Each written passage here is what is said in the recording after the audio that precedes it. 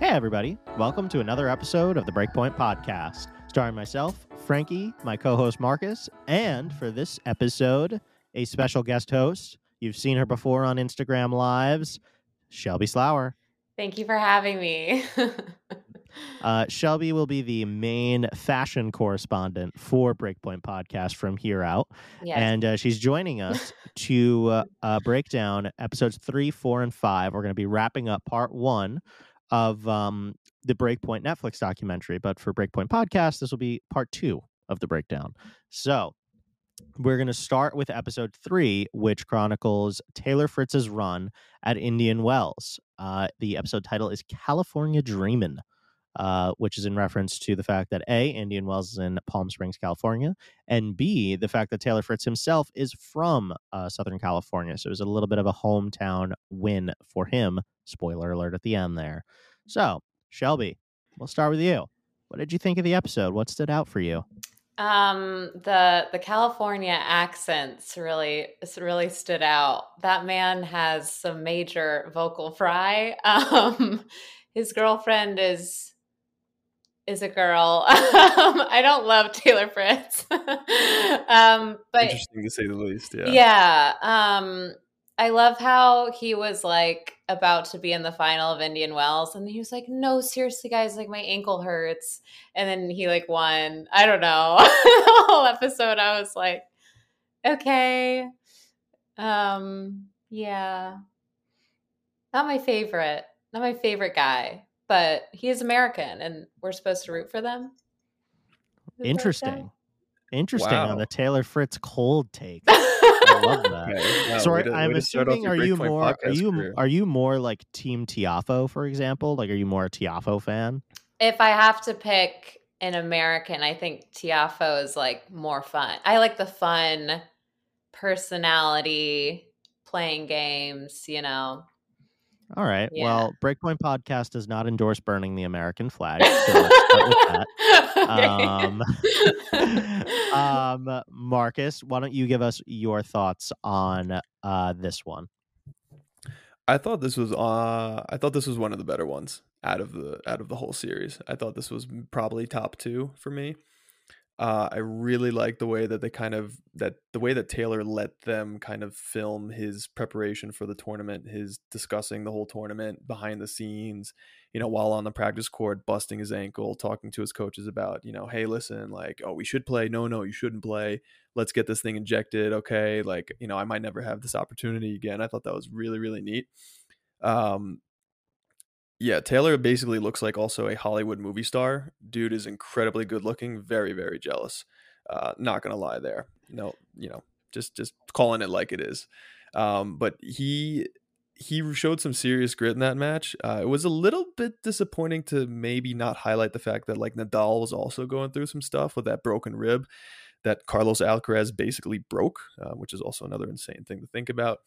But that the Taylor portion of the episode, I thought was actually really, really neat, and show how he trains, what the conversations are before these matches in the doctor's room. Like, that's something that we crave as hardcore tennis fans. Like, we want to see that really, really deep behind the scenes stuff.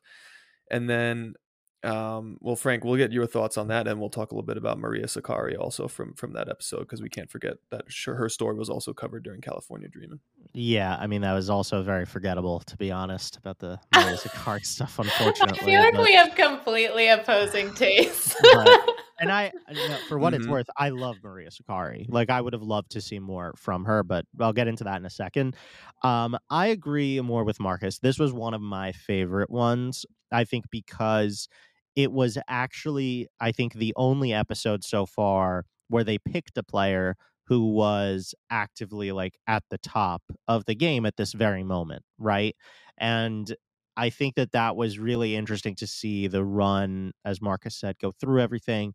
But for me, actually, I think the most interesting part was hearing from Paul Annacone, who for some reason I did not realize was Taylor Fritz's coach. I don't know why I was not aware of that, but yeah, that explains a lot as to why Taylor Fritz has made the sort of strides that he has over the past year.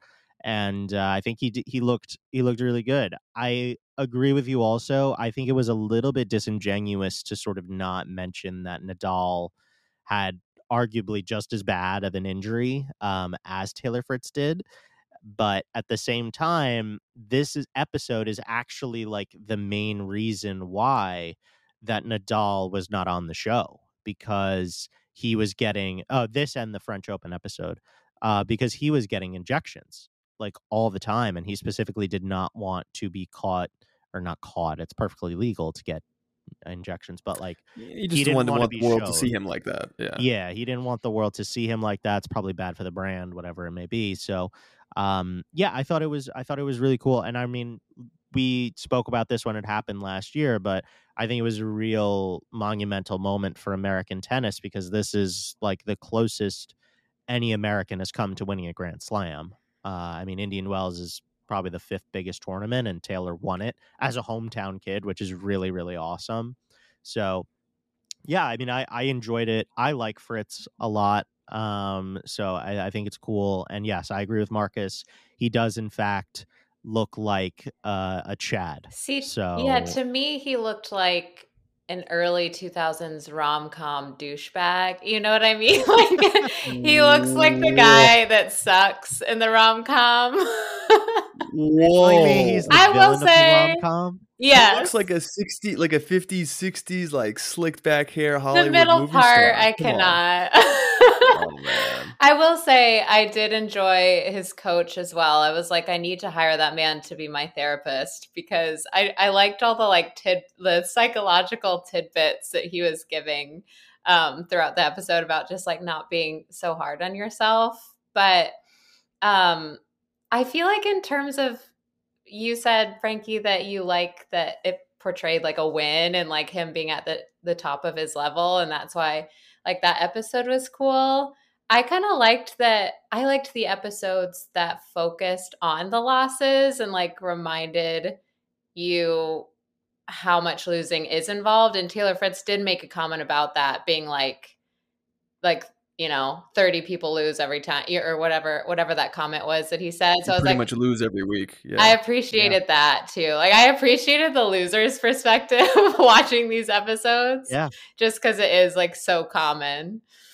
Yeah. I think it's something that we, even on the like hardcore tennis fan level, forget a lot, but is a really good thing to sort of remember as tennis players, each of us, right? Is like, even on the professional side, these guys lose every week. Like, if you're winning more matches than you're losing, like, you are an elite level tennis player for the most part. So I think that's like a really important frame of mind to sort of have. So I agree with, I actually do agree with you, Shelby. I think that is a very interesting and good point. So we're gonna shift on over to Maria Sakkari, who was the other part of this episode. And I just personally, maybe it's not that I didn't, I didn't really think what they showed was very interesting, to be honest with you. B, I think I have the same problem that I had with the earlier episodes, where the focus of this part of the WTA season should be Iga Swiatek. She won 33 matches in a row or something crazy like that, 6 tournaments in a row, including the Sunshine Double of here and of at Indian Wells and in Miami. And it feels a little disingenuous to not really mention the fact that that is going on right now. um, so and I know that she appears later in the series, I believe. So I question like the order that's going on. But I love Maria Sakkari. I actually wish that I just would have gotten a little bit more, I think is my main issue. Like, I don't think that there was enough. It just kind of seemed like a little bit of an afterthought, because they originally intended this to be 50% about Fritz and 50% about Sakkari. And then Fritz won the tournament, and they were just like, we're going to make this like 80% about Fritz, and it's going to be like 20% about Sakkari. Yeah, it was very surface level stuff with Sakkari. I mean, they went into a little bit about her psychology and like why she reacts a certain way and how come she yells at her box, and she wanted to quit tennis. And um I don't know if you guys also picked this up, but at least in 2 episodes, I've seen players after losing matches just tell their coaches like, "Yeah, I'm quitting. Like, I'm just gonna quit." And then like 3 days later, they're like, "Okay, when are we training again?" And Yeah, I don't know if I I've don't noticed that as well. Yeah, I don't know if that's like, is that just you being dramatic in the moment or is something really going on? Like, I can't tell. Because I mean, don't get me wrong, I've had those thoughts like, oh man, I just want to quit tennis. Like after losing a lot, or you have a rough time, but like at the same time, like I don't know, maybe they also use part of the show just to act a little bit. You know what I mean? Show some certain scenes like, oh, I'm gonna quit tennis. This is so hard, and then 3 days later, like, all right, like when are we training again? Also, very interesting coach that Maria Sakkari has. This guy just seems like he's just a really good like therapist type guy. I don't know how much like his tennis acumen. I don't know. Maybe I'm offending him. I have no idea. I think also the key to remember with Maria Sakkari is that her parents are both tennis players, and her mom particularly is like one of the best.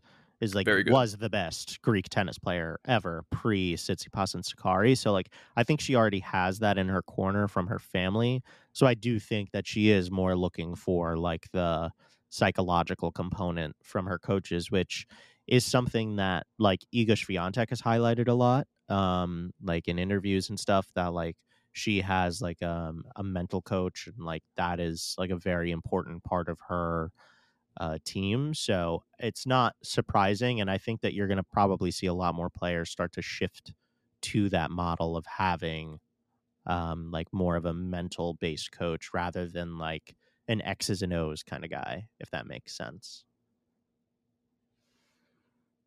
Yeah, I feel like that's cool. That like because I personally like didn't know that they had more like psychological coaches or whatever, like therapy kind of like coaches, but I enjoyed that. I wrote down I love how Maria is like manifesting destiny. She keeps being like, I want to be number one. And I was like, you go, girl. I want that for you too. Oh, and I also like how when she quit, she was like, yeah, I just was like on a Greek island. And I was like, okay, yeah, maybe I should come back to tennis. I was like, okay, that's Yeah. beautiful. Like as soon as he said that, like, oh, I was on the Greek. I was like, of course. I was like, of course you were. Of course you were. Yeah, a nameless Greek island. I was like, that's beautiful. I love that. I mean, like that is always why I've said like Italian players, Greek players, like it's got to be really tough because you go on vacation after winning millions of dollars potentially, and you just like live like a king on like a beach in the Mediterranean. Like it's not too bad. I I don't really know. know how much motivation I would have to return back to this grinding, miserable tour, but it was cool. I mean, I love Sakari, but I wish it was a little bit more deeper in the weeds, because it felt like it was just like one of those like 10-minute ATP or WTA like get to know you things, that you see on YouTube. It didn't feel like it was much different than that. Shelby, you are going to be the main explainer reaction for this next episode, because admittedly Marcus and I mean, at least myself, I don't have a ton to add here. Mhm.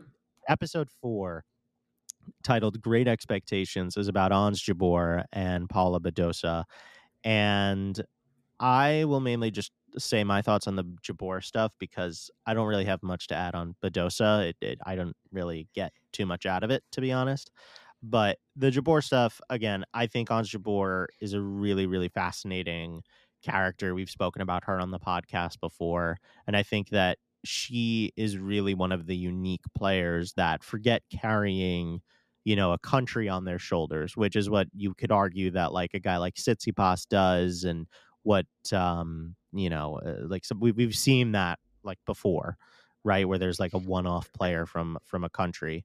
Jabeur is carrying an entire race ethnic group in like the Arab world, and she's carrying an entire continent of Africa. So it's really, really fascinating to get more insight on her, and I'm glad that they did give her the platform, and it was cool to see her win Madrid, obviously, too. So I this episode, the Jabeur parts, I thought were very interesting, and were by far the best of the women's side of this series that we've seen. Definitely was the best.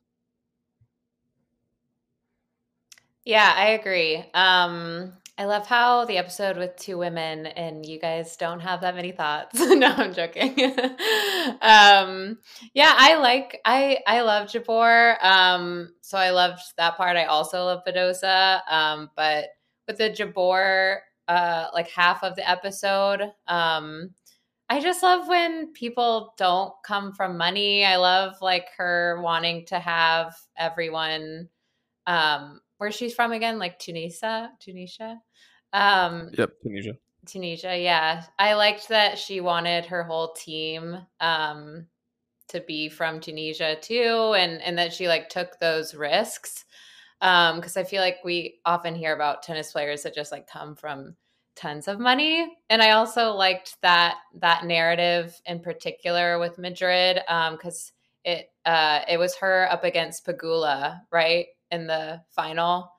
Um, yeah, and Pagula is literally like the children, A a billionaire, child of a billionaires. literal billionaire. Exactly. So I was like, Shout out to the Buffalo Bills. I know. I was like, billionaires should not exist. The only billionaire should be Rihanna, and even her we don't really talk about. but but yeah, I loved that narrative, and I definitely felt the most like personally attached to Jabber after that episode, as far as the rest of the episodes and the rest of like the stories from the players. I'm going to speak a little to the Badosa part. I also don't think it was that interesting, to be honest. The only thing that I would say that was important is, I guess, to highlight the aspect of mental health on in the tennis world that doesn't get spoken about too often. We usually associate it with someone like a Nick Kyrgios, who's very open about it and kind of talks about it, or maybe the Marty Fish documentary. People who like come out and really just say like, "Hey, listen, this is going on." Paula, we had like really kind of no idea what was going on there, and especially on the women's side when there's a lot of expectations and you're playing in your home country. I thought it was important to highlight. I thought they could have made this episode like a 3-part thing where they went over like 3 different scenarios. Maybe spend a little time on Badosa, but like less time. Definitely, absolutely loved the Jabor part. I can't agree with you guys more. I think that was so cool how she has a full Tunisian team, came from, nothing really, and she's got all of Africa and Arab women. It's really amazing. Like that was so cool. And also I love watching her play tennis. She has such a unique game, not only just for like a women's tennis player, just for a tennis player in general. Very classical, lots of drop shots, like super crafty. I thought they could have definitely gone over. I mean, if you got to go over Carlos Alcaraz. I mean, he's beating Rafael Nadal, Novak Djokovic. That's something that we're missing from this tournament. And And Frank's Zverev, right? And Zverev. And Zverev, good Yeah, point. 3 in a row. Nuts. And he, 3 in a row. Iga also just killing people there. I thought they could have done a little bit more with this episode. It definitely would have brought a little bit more hype, because that was like one of the most hype weeks in tennis of the year. And I feel like we were kind of let down. Like if you're going to do an episode of Madrid, include that. Maybe shoot something else for Badosa and maybe make it more about her there. But I thought this was just not the right time and place to just make it just about them two. I thought they could have packed more in there. I think, in fairness, the perspective that Shelby had earlier is very true, right? I think that they are trying to show more of the downs. Like they're trying to show how these players react to the losses. And this obviously being her hometown like tournament, her losing was devastating. Like a really tough loss to take. Especially to someone who's a doper, I might add. Let's throw that in too. At Patrick Mouratoglou. Yeah, another one. No comment. Oh, by the way, but- when tell me that, please tell me you had the same reaction when his face showed up on this show. I was like, of course. What would the show be without him? I mean, I almost threw a tomato at the screen. Moving on. Yeah, I mean, I think I agree. I think the Jabor part was really interesting, and I think what makes it really, really, and this is a common theme that's going to happen for all of them. The most interesting ones to me are the ones where I'm seeing their family and I'm meeting their family and I'm seeing what their life is like outside of tennis. That's the really interesting content that we're looking for. And Jabor gave us that with like her trainer, that's her husband, and like all these cool things. Like it was like that was really, really compelling stuff to me. That I think made this the Jabeur part as good as it was, and maybe made the Badosa part not quite as compelling to me. So, but yeah, I mean, I overall definitely, it was nice that there was a specifically devoted women's episode as well. I thought that was I thought that was very nice, I especially considering how little we got of Sakari in the previous episode. yeah. Yeah, I liked that, and I also my summary of this episode was hot girls have acne. I loved the lack of makeup and just it was very. Yeah, Do you agree? as someone who has had very bad skin for most of their life and had to go on Accutane, which anyone who has had acne and is familiar with Accutane knows how much that sucks. I thought Frank was Um, going to say as someone who's hot and has acne. no, Yeah. not quite, not quite.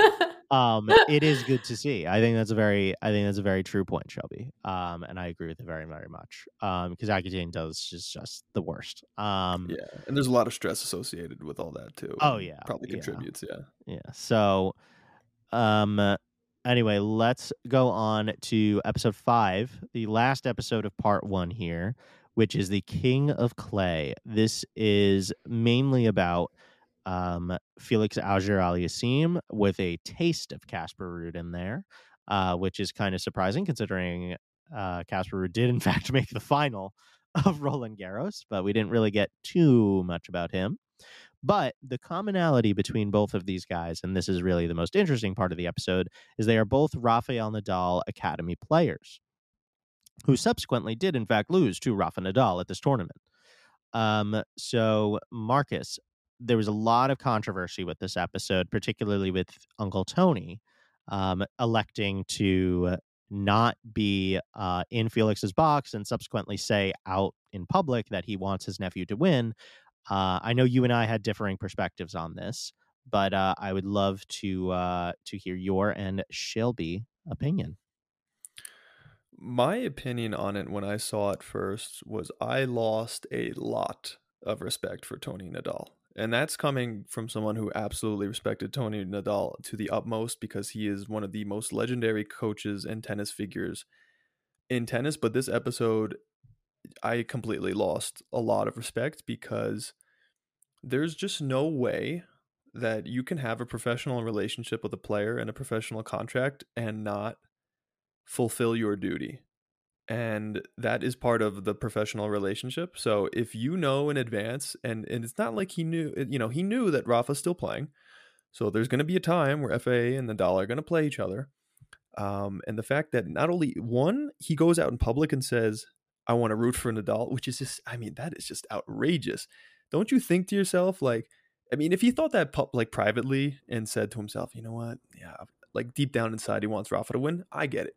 But you do not go out publicly and tell the public that you want your player to lose just because the other one is your nephew. That's one. Two, you have a professional relationship with FA. He is paying you lots of money to coach him and to make sure that he wins. That is your job.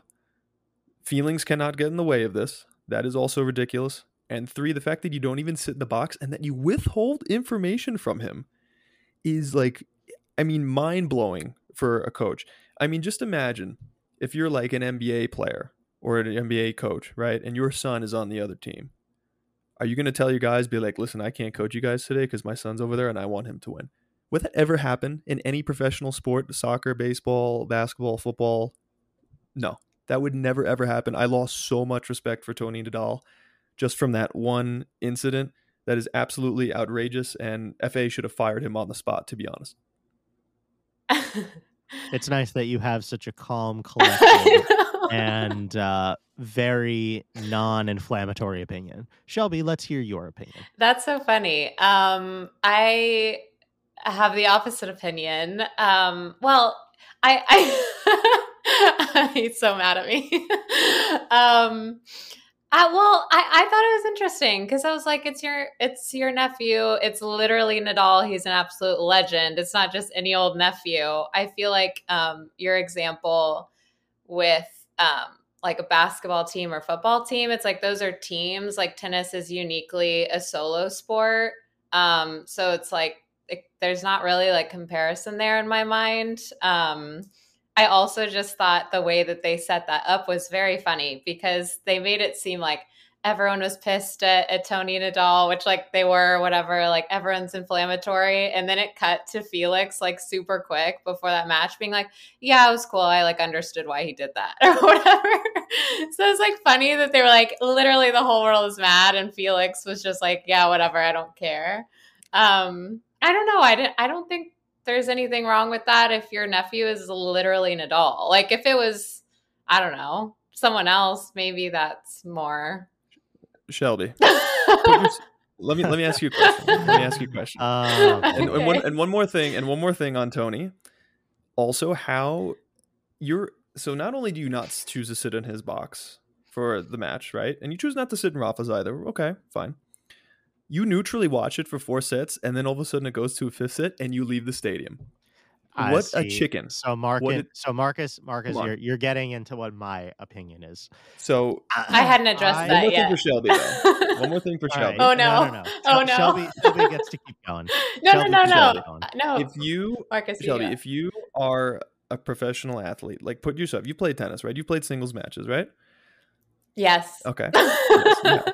I have. So you hire a world-class coach who you are paying lots of money to coach you and make sure that you are achieving your best, and you are about to set to play against his or her nephew or niece, and they're like, yeah, sorry, I can't do it today, even though you're paying me like millions of dollars to coach you. How would you feel about that? I think I can't separate the fact that it's Nadal. if I were playing like, it doesn't matter. An absolute that's the legend. thing. It really doesn't matter. And Marcus, Tony is leaving out. As a professional. Marcus, you're leaving out a very important piece of information, which is that pre their agreement of Tony becoming his coach, Tony said, "I'm not going to coach you against my nephew." And like that was a key thing that Felix did mention as to why he didn't care. It was known, and like that was a boundary that Tony did establish. However, the things that I think Tony did wrong, one, publicly say it out loud. I agree with Marcus on that. He should have just said, I will not be participating in this next match due to an agreement that I have with Felix. I find it really hard to coach against my nephew like this, so I'm going to just take a back seat and, you know, I'll be happy with whoever wins. That's what he should have said. But secondly, I actually think the even bigger deal, to be honest, is him going to the match and leaving after the 4th set. I think that was a massive, massive distraction for Felix, number one, and for Nadal, to be honest. But like in this case, we're looking at it from Felix's perspective, massive distraction for Felix. And he would have just been better off not going to the match at all.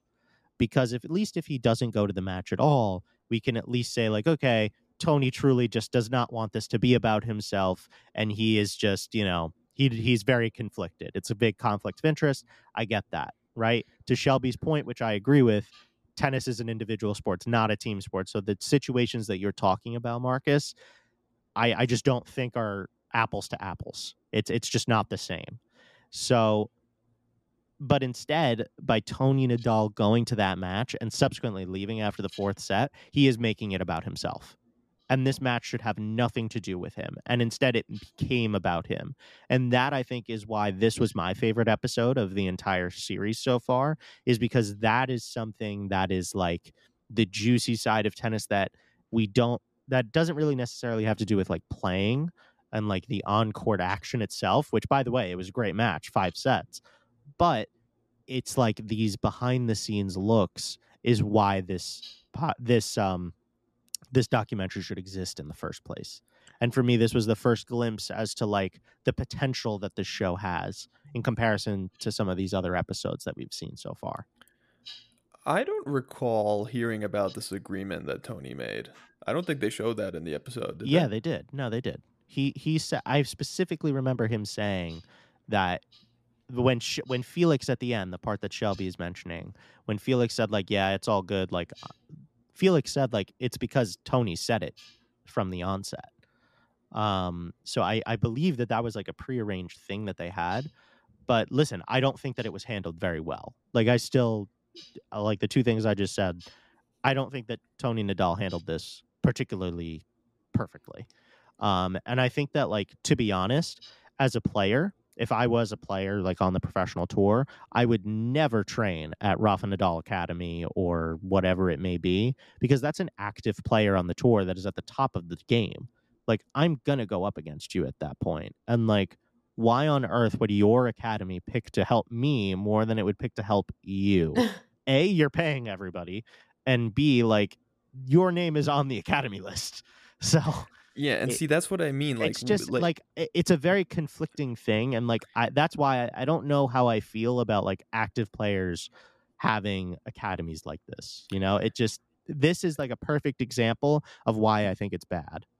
And that's also doubling kind of down on my point, is that it's like FAA's given him all this money. All of a sudden, yeah, you want to bring me up, you want to take my money, you want to make me better, cool. And then when it comes to, it's like, oh, okay, now you don't want to help me anymore because now I'm playing Nadal. But don't you think that's FAA's fault, not Tony Nadal's fault? Like, no, I think of that as Nadal's fault. I think of that as FAA's fault. Like, you're hiring somebody who is the uncle of one of your competitors, who is like the active coach of an academy that is run by one of your competitors. It just doesn't make sense to me. If FAA knew, and I need to watch the episode again, and I need to get more facts before I take my take back at all, because apparently if he did really mention to him, hey, listen, if you ever play against Rafa, I will not coach you for that match, and they were cool with that arrangement, that's totally different. I just don't think that even if with that arrangement, that really shouldn't be the case, because you're paying him all this money, and this is where you really need him. That's just my opinion, just from a professionalism perspective, that you got to take emotions out of it. But yeah, do I think that players should be training at other players' academies? Honestly, Frank, that could be a whole nother podcast, because that is a very, very interesting topic. Yeah, I agree with that. All right. So we will not be putting him to the back burner. We have not forgotten about him. He is our lovely Norwegian love. And shout out to our listener, Clara, who has DM'd us about Scandinavian tennis. We're going to talk about Casper Ruud here a little bit. Casper Ruud is somebody who Marcus and myself have really tried to emphasize for everybody, because he just doesn't get enough love. And he ends up going on a run, obviously, to the Roland Garros final, where he gets absolutely battered by Nadal. And again, you have this weird situation where Casper Ruud is a member of the Rafa Nadal Academy and trains there, and like is playing Rafa Nadal himself. And it's just a little bit weird, but obviously Casper has his own coaches, including his dad and former ATP world number 39, Christian Ruud. So it's like a little bit different, but at the same time, again, like it's just a little bit weird. But yeah, I'd love to hear what both of you have to think about the Casper Ruud part of this episode. Main part for me was that, I mean, the French just kept Frenching there with not letting him practice, and then continuing to speak to him in French, even though they know he doesn't speak French. I mean, this is the most French thing ever. That's, yeah, French Open. Come on, people. Yeah, I love Casper Ruud. I don't know, like, does he not get enough love? I love him. No, I think he's amazing. I used to absolutely rip him. He does not get enough love. Oh my gosh, he deserves it. Yeah, he does. I think he's lovely. I thought it was, again, I feel like I mean, Nadal is obviously like one of my all-time favorite players, so I'm automatically always going to be okay with the like weird stuff, like the academy comment or the coach comment, because I love him. But I thought that match was like, I don't know. I thought it was adorable. I was like, you're a student. He absolutely destroys you. It's like, I don't know. I remember watching that on TV and just being like, aw, you can't beat Nadal.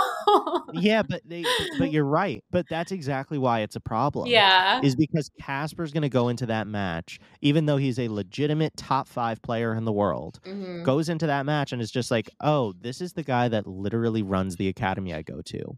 I'm about to get whipped. And it's like another level of psychological like crap for a player like Casper to come over in a game that already has too much psychological crap. Like, So you're it's already just like, playing Rafa Nadal in a Roland Garros final. and in Philippe Chatrier, like you're already like you are literally taking on the hardest task that we possibly have in tennis. You are already doing that. And it's like, yeah, let's add this in too. It sucks, but it's fine. This part of the episode also touched upon some of the stuff relating to where a player is from and how that matters in sponsorships that they get and the type of media attention. And because of our listener who asked us about like Scandinavian tennis as a whole, I wanted to just briefly touch upon this before we do like a more formal episode. I think that a lot of the Scandinavian tennis players are not getting enough really attention. And that includes somebody like a Holger Rune, for example, who I think has played really, really well at this Australian Open so far and is really not being talked about very much. And Casper Ruud is like a perfect example. I think because that area of the world is known for having players and people who are not quite as like outwardly emotional and fiery and like a lot of the stuff that like as a viewer you like to see, right? Like this goes back to even like somebody like Bjorn Borg versus John McEnroe, right? I think that sometimes the Scandinavian players don't get enough respect and hype as maybe they should. And Casper Ruud is like a perfect example of that because he's like the nicest guy on the tour. Like continuously, you could look it up on YouTube. He has so many moments where he like gives a player like a first serve off of some crap that a fan said. Like he does that all the time. He's like a super sweet guy. So I think that Casper just does not get enough attention, and he has been chronically underrated, including by myself and Marcus, I might add. And he deserves to be considered a top 5 player in the world because he is a top 5 player in the world, not just because he's winning, the 250 level events, which ironically he did mention in the episode, by the way. Like, it's so amazing. Yeah. And he's a 2-time Grand Slam finalist. I mean, you can't take that away from him. Like, that's something that is an incredible accomplishment. Two different surfaces. Two different surfaces. One of them we didn't expect. And we had, I mean, Frank and I especially have like picked at least like 3 or 4 players ahead of him to make 2 slam finals at least. So the fact that he's already done that, very, very impressive. And yeah, you're right. He does not get the love that he deserves. He's also not, like, just from his style in terms of tennis, also not the sexiest looking tennis player, just kind of a really hard worker. Very bare bones, but like just basic, but like just works really hard and fights a lot for his matches, which is not something that's as marketable. So yeah, he's only going to get that kind of love. And also, Sweden historically is also a massive tennis country, right? They're a powerhouse. They're top 5. Edbergs, top 5 powerhouse. Historically. Yeah. Not at the moment, unfortunately, but historically, yeah. Norway is, I mean, it's pretty much just him and his dad in terms of tennis. So it's not really popular at all. Here's one for Shelby too, right? Speaking of the sponsorship stuff, let me ask you, who is Felix Auger-Aliassime's clothing sponsor? Is it not Nike? Yeah, no, it is. You're right. Okay. I believe it's Nike. It might be Adidas, but I think it's Adidas. Oh. It is Adidas? Okay. It's always Nike or Adidas. Yeah, whatever. Yeah. But that's you're going to make my point. Rafa Nadal, who's his sponsor? Nike. Carlos Alcaraz, who's his sponsor? Nike. It's all Nike. Jannik Sinner, Nike. Yeah. Stefano Tsitsipas, he's Adidas. Yeah. Who is Casper Ruud's clothing sponsor? Oh, it's like that weird logo. Right? Anyone know? Exactly. ASICS? This is a top 3. This is the top 3 player in the world, and his clothing sponsor is Arctic. Arctic. Oh yeah. Which Yonex. is yeah. Where's Jannik's clothing? I said I know. No, is it Jannik's clothing? But it's but he's got like Arctic. That's just on the sleeve. Does Yonex that's make not clothing? His clothing sponsor. All right, let me check. Oh wait, then I nailed it because I said Yonex. But yeah, yes, like, he wears Yonex, but he's sponsored by Arctic, like on the side. Yeah, but either way, like you understand the point that I'm making here. Like he's not getting like the premium tier like clothing sponsors, and neither is despite being top 5. Neither is Iga, right? Iga is Asics. She's the face of Asics. She always just looks. See, I feel like if you're in the top 5, you gotta be a fashion icon at that point. And if not, you're just Iga being number 1 and not having iconic style is like a huge loss to me personally. Because I feel like that's your moment to be able to even like personalize your own outfit different from everybody else. Like, I'm just like, come on. You got to have a personality. I think it's tough to live up to the Serena standard that Serena has set. But also Naomi Osaka and Coco Gauff. There's so many women that have like really fun, cool style. Yeah, but Iga gets W's. What do you think about Nick Kyrgios' style? How's that? I love it. He always looks amazing. I am truly disappointed to not have been on the first episode reviewing the first 2 episodes of this series because Berrettini and Kyrgios are my 2 guys. Those are my faves. Well, in fairness, Berrettini is a model. Like he's actually like he should be. He is a model. Berrettini, if you're listening, my phone number is 770. Hit me up. Yeah. No, he's a good looking guy. He is my mom and sister's favorite tennis player, as well as Marcus's mom's favorite tennis player. My grandma's favorite tennis player. She's always like, the handsome Italian is on television. I would have loved to seen Shelby's reaction to the Matteo Ajla episode now that they're broken up. Oh, yes. I was living for that. I was like, look at how bored they are. They're watching a little show on the laptop. They don't even care what they're watching. The room is messy. No. I love Kyrgios and Costin because they like look like they're having so much fun. They're happy. But Berrettini, I was like, you got to move on. Oh, boy. Well, I think that's a good place to wrap it up. Yep. Shelby, where can the listeners find out more info about you? About me, my Instagram is at Shelby Slower. Apparently, every time I say my last name, people think it's Flower. But yeah, I'm on Instagram, Shelby Slower. I have a website. That's my name. It's on the internet. Yeah, and if you're interested in some lovely comedy shows specifically, you should give Shelby a follow because Shelby, it turns out, is a lovely comedic writer. So be sure to check those out as well, which was all on her Instagram. Shelby is spelled Shelby, and her last name Slower is Slauer. I get that right? Nailed it. Let's go. So yeah, be sure to give her a follow, check her out, check out all of her content. And then from Marcus and I's end, as usual, at Breakpoint Podcast 7 across all your social channels. And you can go on to podpage.com/break-point-podcast, and you will see all of our content, episodes, everything is there.